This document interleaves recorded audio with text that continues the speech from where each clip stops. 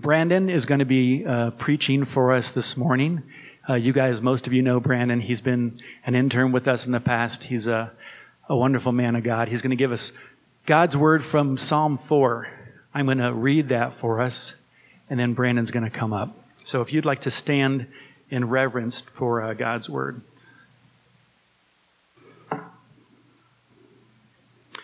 This is a Psalm of David. Answer me when I call, O God of my righteousness. You have given me relief when I was in distress.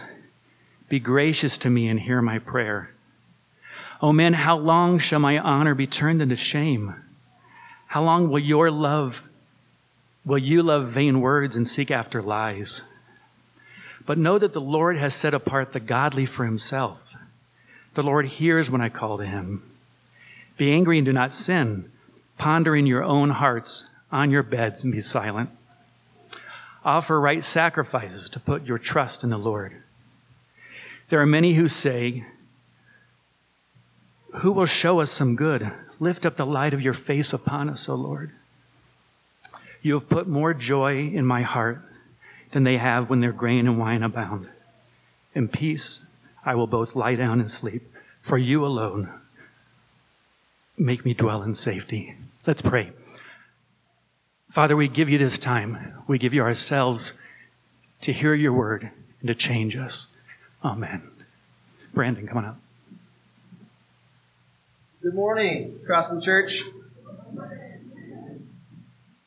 And happy Father's Day to all you dads out there. I know that my dad is here this morning, so happy Father's Day, Dad. I pray that you all get to enjoy the day. Hopefully the weather holds and you guys get to feel celebrated. So I heard some things this week that I felt like I had to bring before you and tell you. And it might sound disturbing. Did you know that there are Christians in the world who are cannibals? Cannibals. And not only are they cannibals, what I've also heard was going around is that they are incestuous, which is pretty disturbing, right? They eat the flesh of their Lord and they drink his blood. Brothers and sisters marry and they call each other brother and sister and greet each other with a kiss. Sounds pretty disturbing, doesn't it? And above all that, they're actually atheists. They don't worship all of our Roman gods. They claim to worship the one true God, but they don't even have any statues of him. These were some of the many false accusations that the people in the Roman Empire would throw against Christians in the very early church. And oftentimes, these lies that were spread, they led to persecution and to the death of Christians. For example, in AD 64, a huge fire broke out in Rome. And this is about 31 years after Jesus' death and resurrection. And it burned for upwards of 9 days. And it is estimated that 2/3 of Rome was destroyed in this fire. And the Emperor Nero, who was legit crazy, needed to find somebody to blame this fire on. Because the people of his city were starting to think that the emperor himself was the one who started the fire. And so Emperor Nero chooses to blame the Christians. And Christians, they weren't well liked anyways, so this would have been pretty well received by the general public.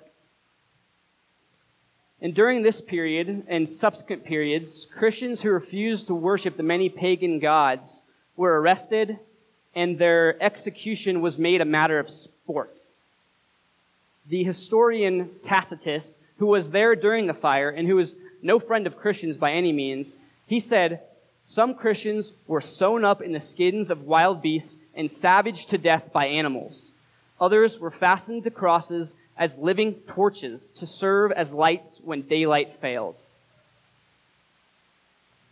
The early church had to deal with a lot of false accusations, lies being spread about them, slanderous comments, their reputations being destroyed.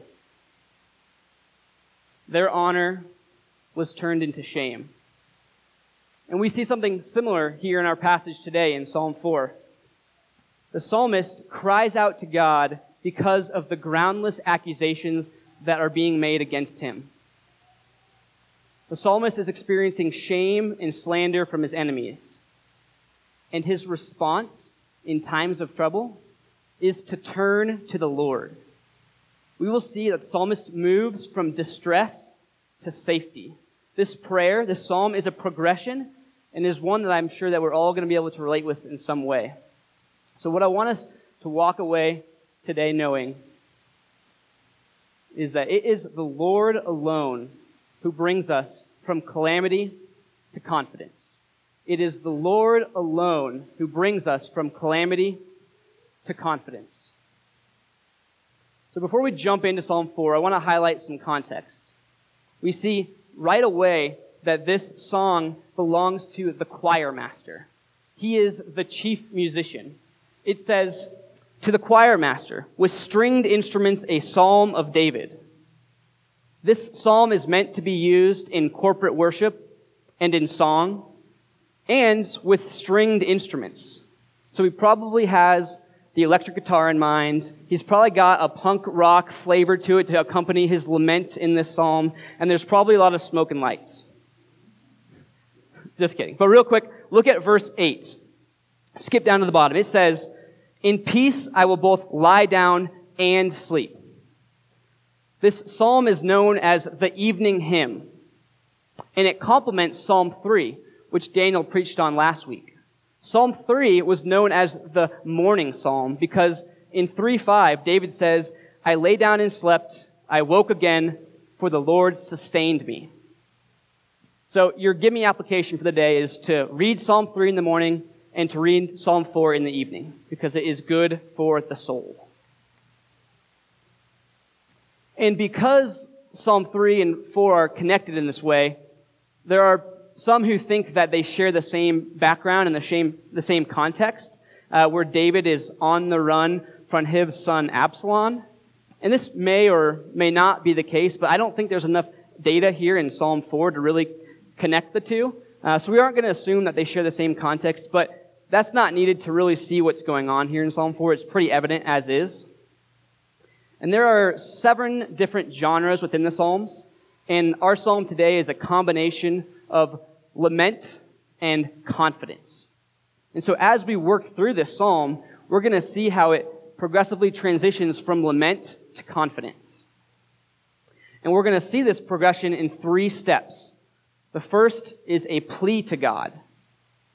The second is an appeal to enemies. And lastly, we will see a declaration of confidence. So again, we're going to see how the psalmist experiences this calamity and how he is moved and brought, as the prayer progresses, to a confidence in God. So, a plea to God, verse 1. "Answer me when I call, O God of my righteousness. You have given me relief when I was in distress. Be gracious to me and hear my prayer." So the first verse of this prayer is immediately directed to God. And can you hear the urgency in his voice? He's praying with passion. He is not approaching God in a monotone way. "God, answer me when I call, O God of my righteousness. You have given me..." No, he's saying, "Answer me when I call, O God of my righteousness. You have given me relief when I was in distress. Be gracious to me and hear my prayer." He is boldly approaching God. And notice that he comes before God on the basis of God's righteousness. He prays, "Answer me when I call, O God of my righteousness." This is speaking to the character of God. The psalmist doesn't want to pray anything that would not be in accordance with God's character, namely his righteousness and his holiness. The psalmist is acknowledging that his righteousness is entirely derived from God's righteousness. He knows that there is no righteousness in himself, and we can be certain of this because the last line of verse 1 says, "Be gracious to me and hear my prayer." He knows that he is a sinner. And even in this context, where he is being the one who is unjustly accused, He still is acknowledging that he is a sinner in need of grace. He says, God, show me mercy. Show me grace. Please, I'm undeserving. Show me mercy and hear my prayer. So even though the psalmist is coming out hot and he is shouting to God to hear him, he's doing so in humility. He is recognizing that he is sinful, that he needs God's grace, that his righteousness does not come from himself, but it comes from God. And he pleads with God according to God's character. But now notice what the psalmist does between these two pleas in verse 1. This is really important.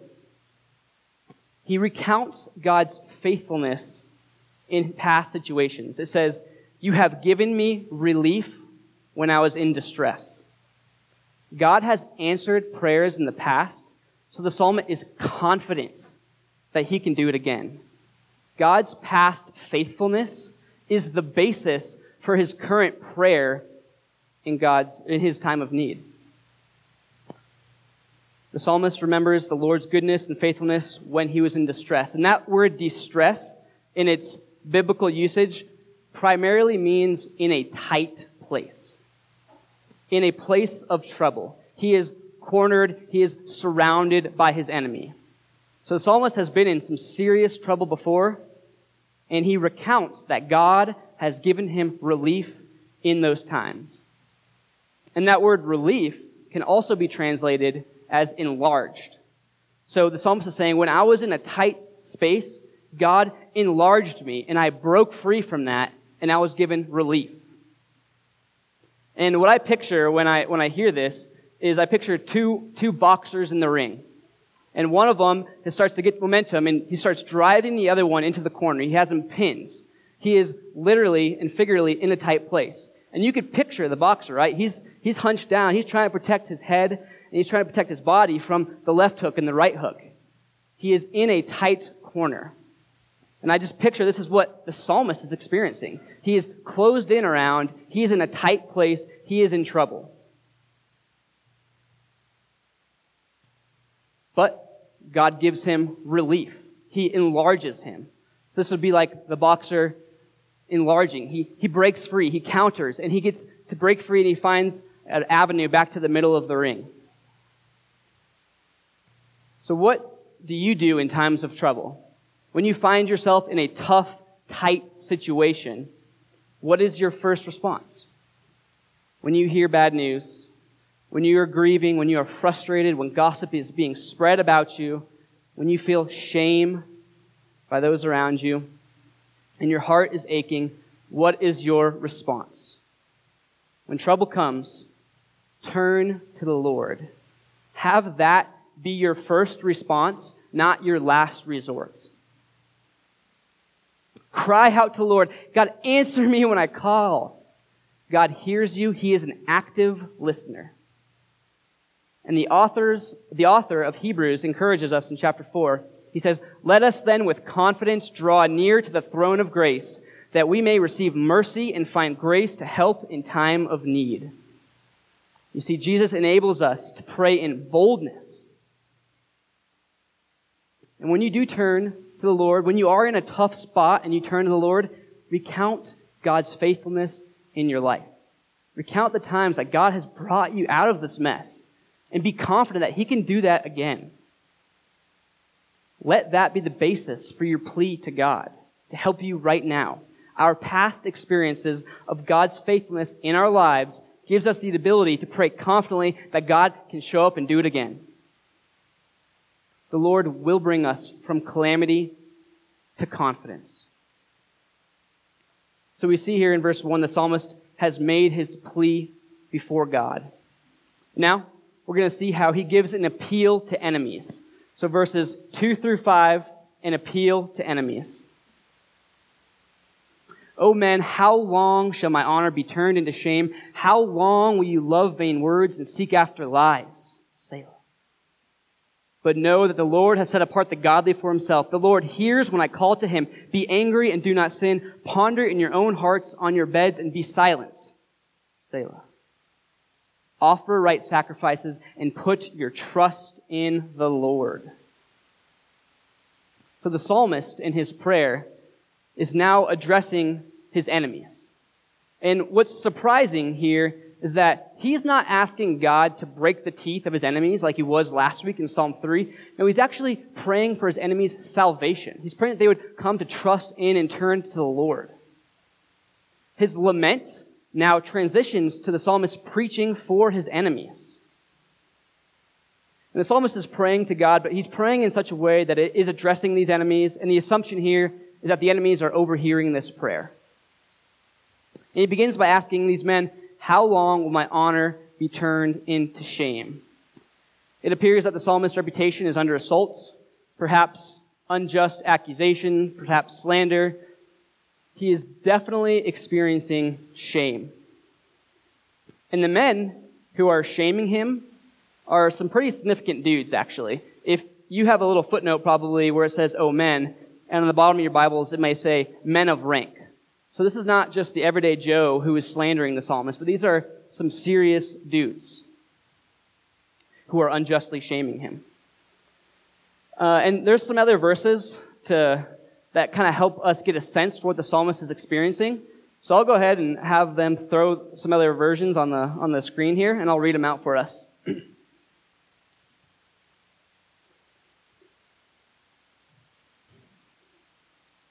How long will you people turn my glory into shame? How long will you love delusions and seek false gods? How long will you people ruin my reputation? How long will you make groundless accusations? How long will you continue your lies? O ye sons of men, how long will you turn me glory into shame? How long will you love vanity and seek after leasing? That's my Irish translation there. But I'm sure that we can relate with this, right? Has a rumor ever spread about you? Has your reputation been tarnished in the past? I hear those are pretty hard to repair. Have you been made to look like a fool in front of people whose opinion really matters to you? Have you had to deal with friends who gossip about you? Have you had to deal with coworkers who talk badly behind your back?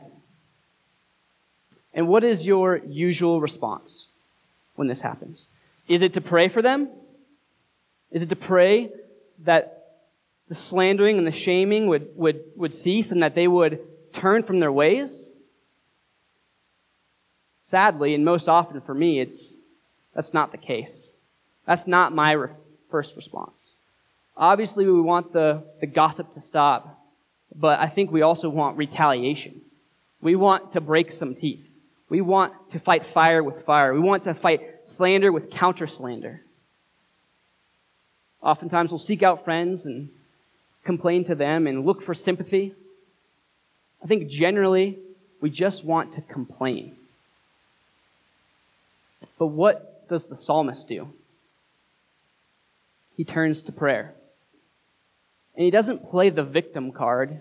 He doesn't throw himself a pity party. No, he actually does the opposite. He prays that his enemies would come to know the Lord. He asks, how long are these men going to continue in their vain ways?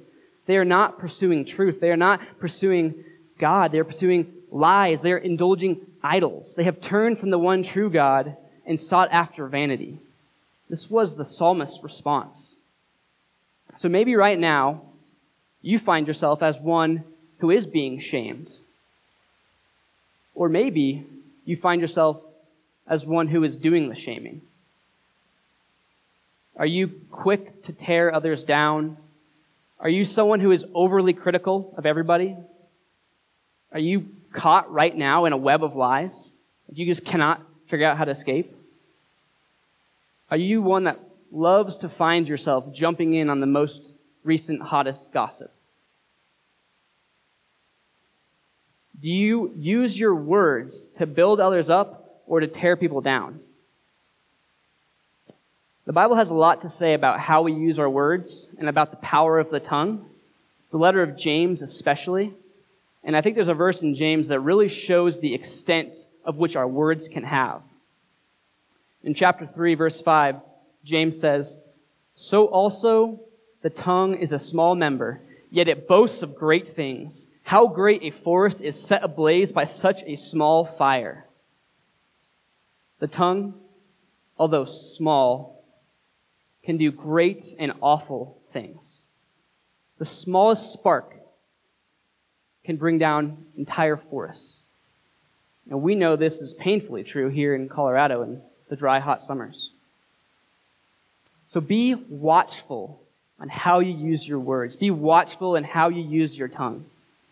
How long will you seek after vain lies? Selah. Selah. Daniel talked about that word last week. It just means to pause, to reflect, to take a breath. Selah. The psalmist now moves to remind his enemies of God's love for his elect. In verse 3 it says, "But know that the Lord has set apart the godly for himself. The Lord hears when I call to him." And this verse is a great reminder that we who are in Christ Jesus have been chosen by God to be his people. And no enemy can snatch us away from the love of God. No one, no lie, no matter how great the accusation, can separate us from Jesus. And Paul preaches this in Romans 8. He says, "What then shall we say to these things? If God is for us, who can be against us? He who did not spare his own son, but gave him up for us all, how will he not also with him graciously give us all things? Who shall bring any charge against God's elect? It is God who justifies. Who is to condemn? Christ Jesus is the one who died, who more than that was raised, who is indeed seated at the right hand of the Father. Who shall separate us from the love of Christ?" Answer, no one. No one can bring any accusation or charge against us that will separate us from God, so take heart in that. Verse 4. "Be angry and do not sin. Ponder in your own hearts and on your beds and be silent. Selah." This was a difficult verse for me to wrap my mind around. Is the psalmist, is he still addressing his enemies, like in verse 2? Or is the psalmist now addressing believers who are unjustly slandered, and he's calling them to not sin in their righteous anger? And I read commentaries that could kind of take it both ways, so I think either interpretation is fine, but I tend to think that he is still addressing his enemies. And that Hebrew word that is in your ESV translation as angry or be angry, or anger or be angry, is translated in other versions as tremble, or stand in awe of, or rage. So one commentator says that this verse means, "Do not sin by raging as you have done against me, the Lord's anointed, and indirectly therefore against God." So I think there's a sense here in which the psalmist is calling his enemies to tremble before God, to stand in awe of who God is, to submit to him, and therefore to cease from sinning. And I think this makes sense just given the general context of this psalm. This trembling before God, it comes when you are silent in your room, on your bed, and pondering in your own hearts. And on your bed here is just a reference to a private place. And for most of us, the bedroom is the most private place for us. It's where we escape to, and that's when the mask comes off. We get to see who we really are when we're alone with our thoughts. What we really desire, what we really pursue, is revealed when we are left alone in our thoughts. And the psalmist, he is hoping that when his enemies are left to ponder, is when they will tremble before God. His hope is that they would sit silently and really ponder who God is. And in turn, that they would cease from their sinning. The psalmist again takes a breath. Selah. He ends here with a pause and reflection. He encourages his enemies, and by extension us, to quiet ourselves before the Lord and to reflect, to ponder who God is. Selah. And this prompts verse 5. Offer right sacrifices and put your trust in the Lord. So the psalmist prays that this standing in awe of who God is, this trembling, would lead to their repentance. He's saying, enemies, offer sacrifices for the sins that you've committed against God and turn to him and place your trust in him. And as the psalmist is praying this, it's probably very likely that this is also strengthening his own confidence in the Lord. He is progressively becoming more and more assured of God's faithfulness as this prayer goes on. In trying to help his enemies, he is unintentionally helping himself, I think. His initial cry to God is slowly becoming confidence in the Lord. And I think this is a great model for us to have as well. When we feel attacked by others, when we feel that we're being treated unjustly, we can look to the psalmist model here. His prayer for his enemies bolsters his own confidence in the Lord. And this doesn't surprise me necessarily. I think that for the most part, we tend to be chiefly concerned with our own well-being. And I think this is just constantly reaffirmed in the culture with the motto of just making sure you got to love yourself, right? You just got to love yourself. But when we are going through a difficult time and we turn to serve others, I think it actually tends to help us get out of the darkness that we are in. When we get our eyes off of ourselves and on to serving others, I think it actually helps us get through our own trial. And in this sense here in Psalm 4, through the psalmist's prayer for his enemies, he is unintentionally becoming ever more confident in who God is. And this ever-increasing confidence he is experiencing can be further seen in the next set of verses, verses 6 through 8, a declaration of confidence. Verse 6, there are many who say, who will show us some good? Lift up the light of your face upon us, O Lord. You have put more joy in my heart than they have when their grain and their wine abounds. In peace I will both lie down and sleep, for you alone, O Lord, make me dwell in safety. So verse 6 begins with the question, who will show us some good? And before we see how the psalmist is going to answer that, we have to say, well, who's asking that question? And I think it's a similar situation to back in verse 4, where there's a few options of who could be asking that question. It could be that the psalmist has some godly companions around him who are sharing in his distress, and they just cannot see how good can come out of the situation. Or, again, it could be the same group of men who were slandering him back in verse 2, which is what I tend to think here. It's the same group of men who are slinging around lies, who are chasing after false gods, and here I think we see their vain pursuits are coming up dry. Do they not know where to turn, and they're finally crying out for help? Who will show us some good? Or are they complaining that they have not been shown any good by these false gods that they've been chasing? And now that they're wishing something good would come out of this. Either way, the psalmist responds to this question by crying out, lift up the light of your face upon us, O Lord. The psalmist is recalling the blessing that Aaron gives to Israel back in Numbers chapter 6, verses 24 to 26, which says, and you're probably familiar with this, the Lord bless you and keep you. The Lord make his face to shine upon you and be gracious to you. The Lord lift up his countenance upon you and give you peace. The psalmist is reminded of God's favor upon him.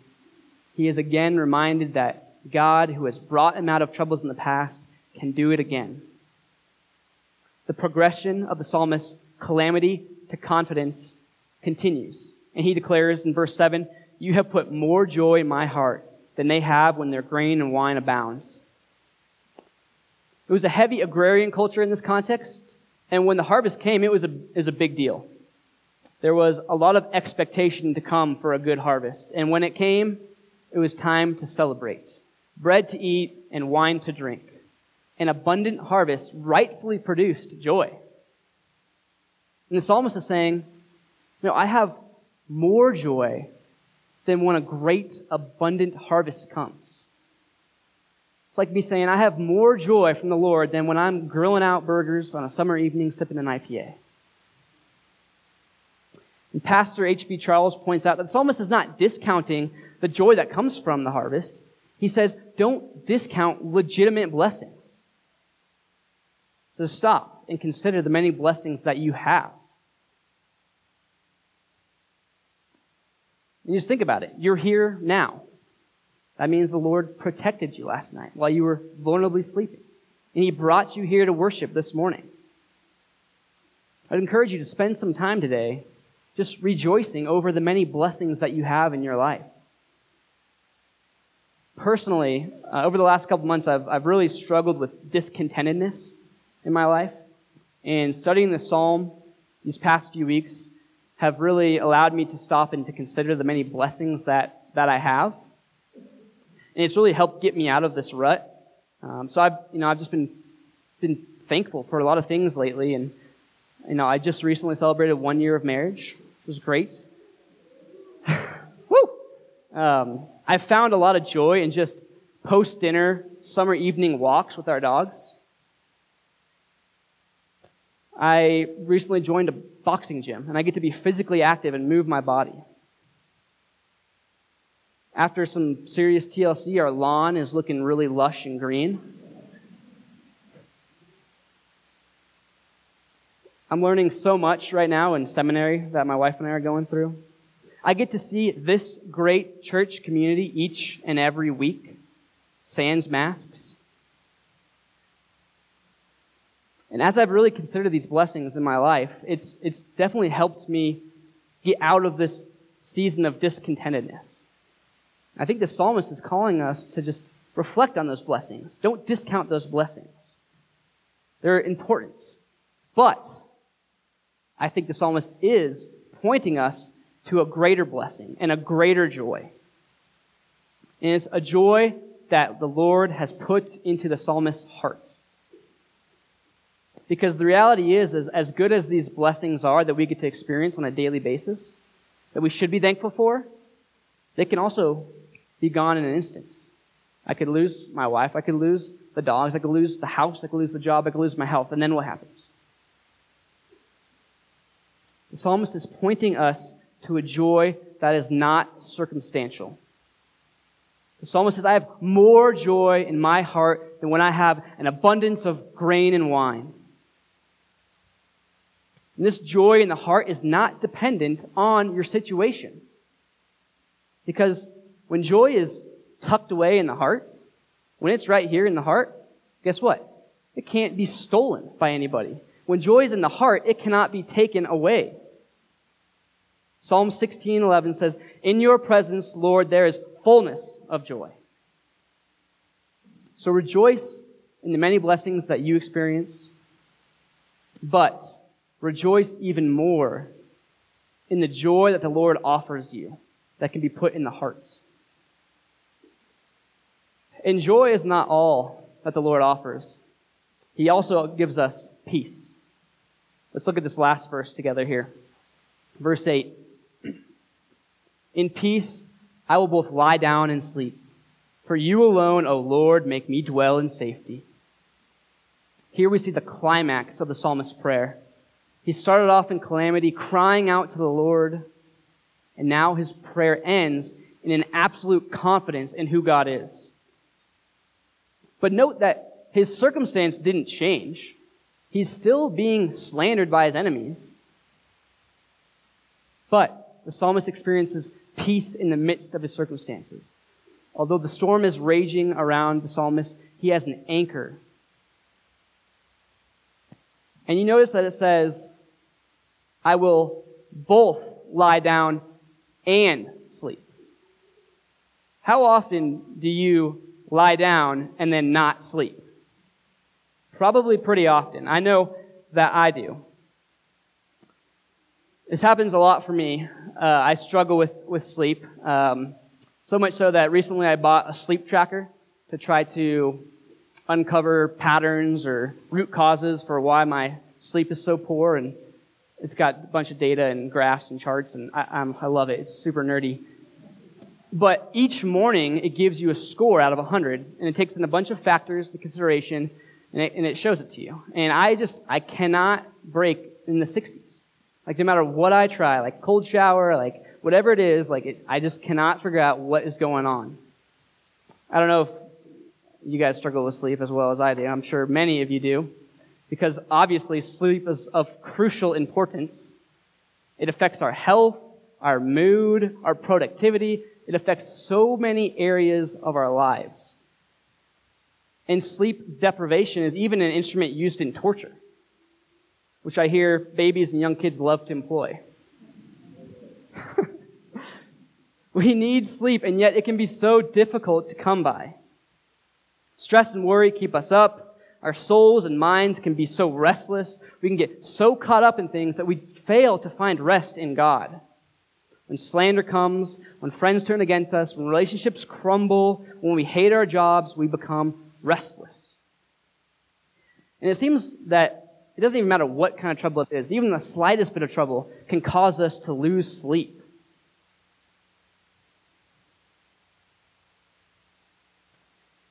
It doesn't matter that you have the Rolls Royce of mattresses, that you're going to bed in a giant house, if you're sleeping next to the hottest wife, if you're waking up to a super successful job that makes you a lot of money.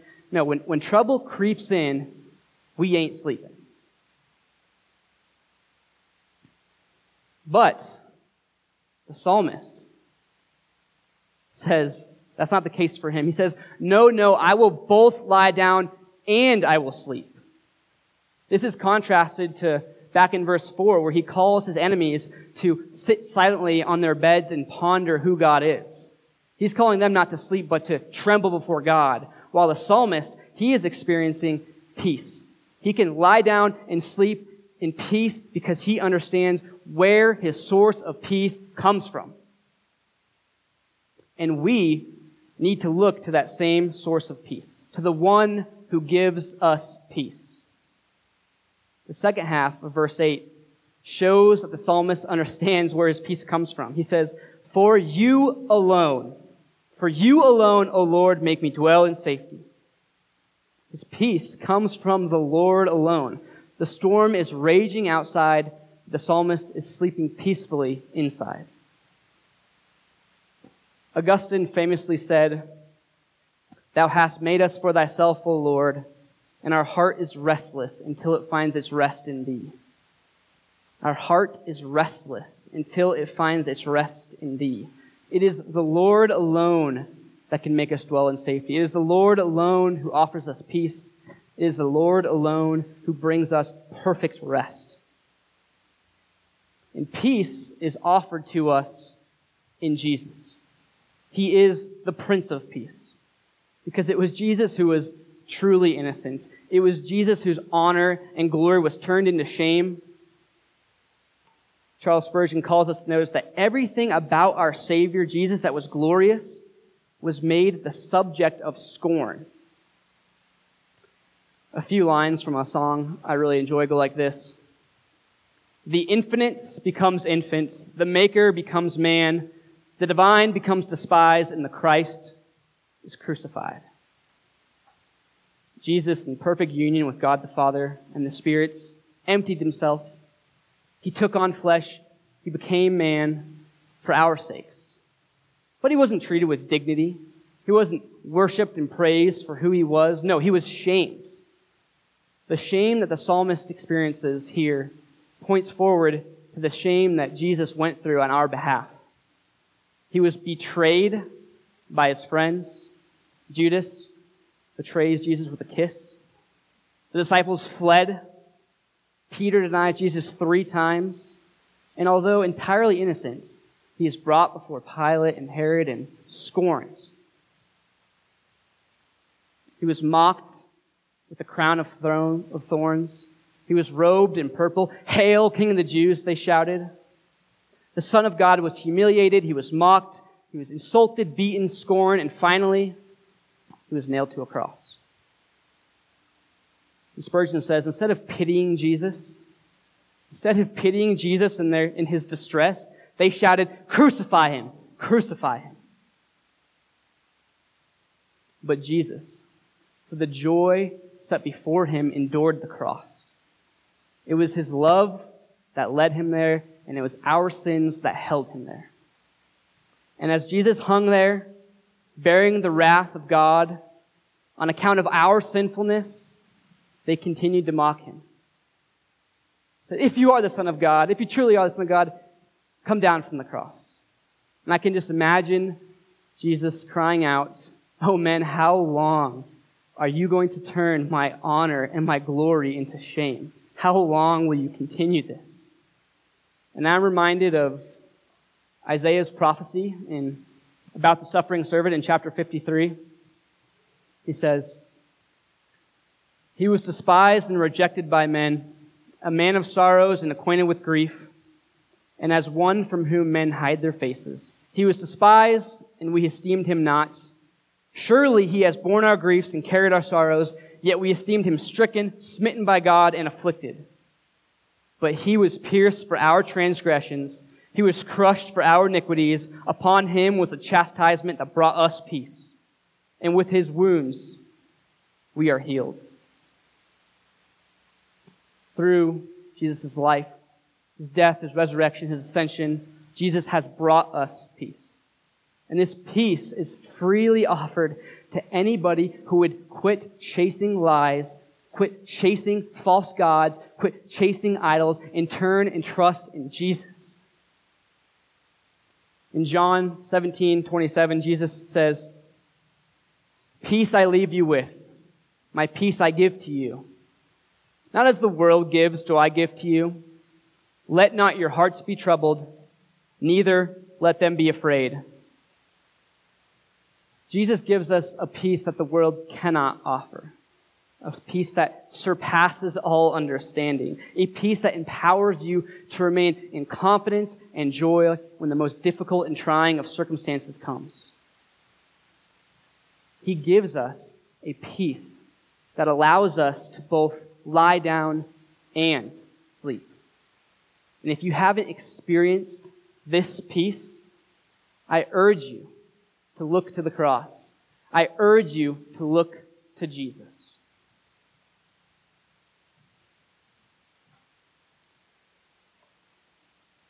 So to conclude our time together today, I would just like to pray this psalm over us. I think that there are a lot in here who can relate with experiencing shame and slander and destroyed reputations. I think we should just look to the psalm, look to this model, and ultimately look to Jesus. So if you would please bow your heads with me, and I'll just pray this psalm over us. God, hear me when I pray. Please hear my cry. Please show me mercy. Be gracious to me, a sinner, God. I come before you, God, not because of my righteousness, but because of your righteousness. I know that you have shown up and you've gotten me out of messes in the past, and I am confident, God, that you can do it again. I have enemies who despise me, they slander me, they are destroying my reputation, they want to see me fail. I feel shame. I am alone. But they do not know you, Father. They are godless and they are hopeless. How long are they going to continue like this? How long will they rebel against you, God? And I know that I need to turn my eyes off of myself and onto you, God. I know that you hear my prayer because by your grace, God, you saved me. Jesus, thank you for giving me your righteousness that enables me to come before the Father in prayer. Spirit, I know that you take my rambling words, my groans, my agony, and you make sense of them. God, I pray for my enemies' salvation. I pray that they would come to know your goodness. I pray that tonight they would tremble on their beds before you, tremble in awe, and that they would quake in fear, and that they would turn from their sinning, that they would quit sinning against me, but more importantly, that they'd quit sinning against you, a perfect, holy God. You saved me, God, and I know that you can save them too if you will. These men, they chase after lies. They are reaping what they are sowing right now. They can't find good anywhere. They are totally empty. But God, you have shown me goodness, and I am confident that you will continue to show me goodness. Lift up the light of your face upon us, O Lord. I know because of you, Jesus, you look upon me with favor now, God. You smile upon me. You have given me so much joy, more joy than anything this world has to offer. And you've also given me more than joy, Father. You've given me peace. And I look to you, Jesus, who secured this peace for me through your perfect life, through your death in my place, through your resurrection from the dead, and through your ascension to the right hand of the Father. although my enemies are great and although my troubles are many, I will both lie down and sleep in peace, because for you alone, O Lord, make me dwell in safety. Amen.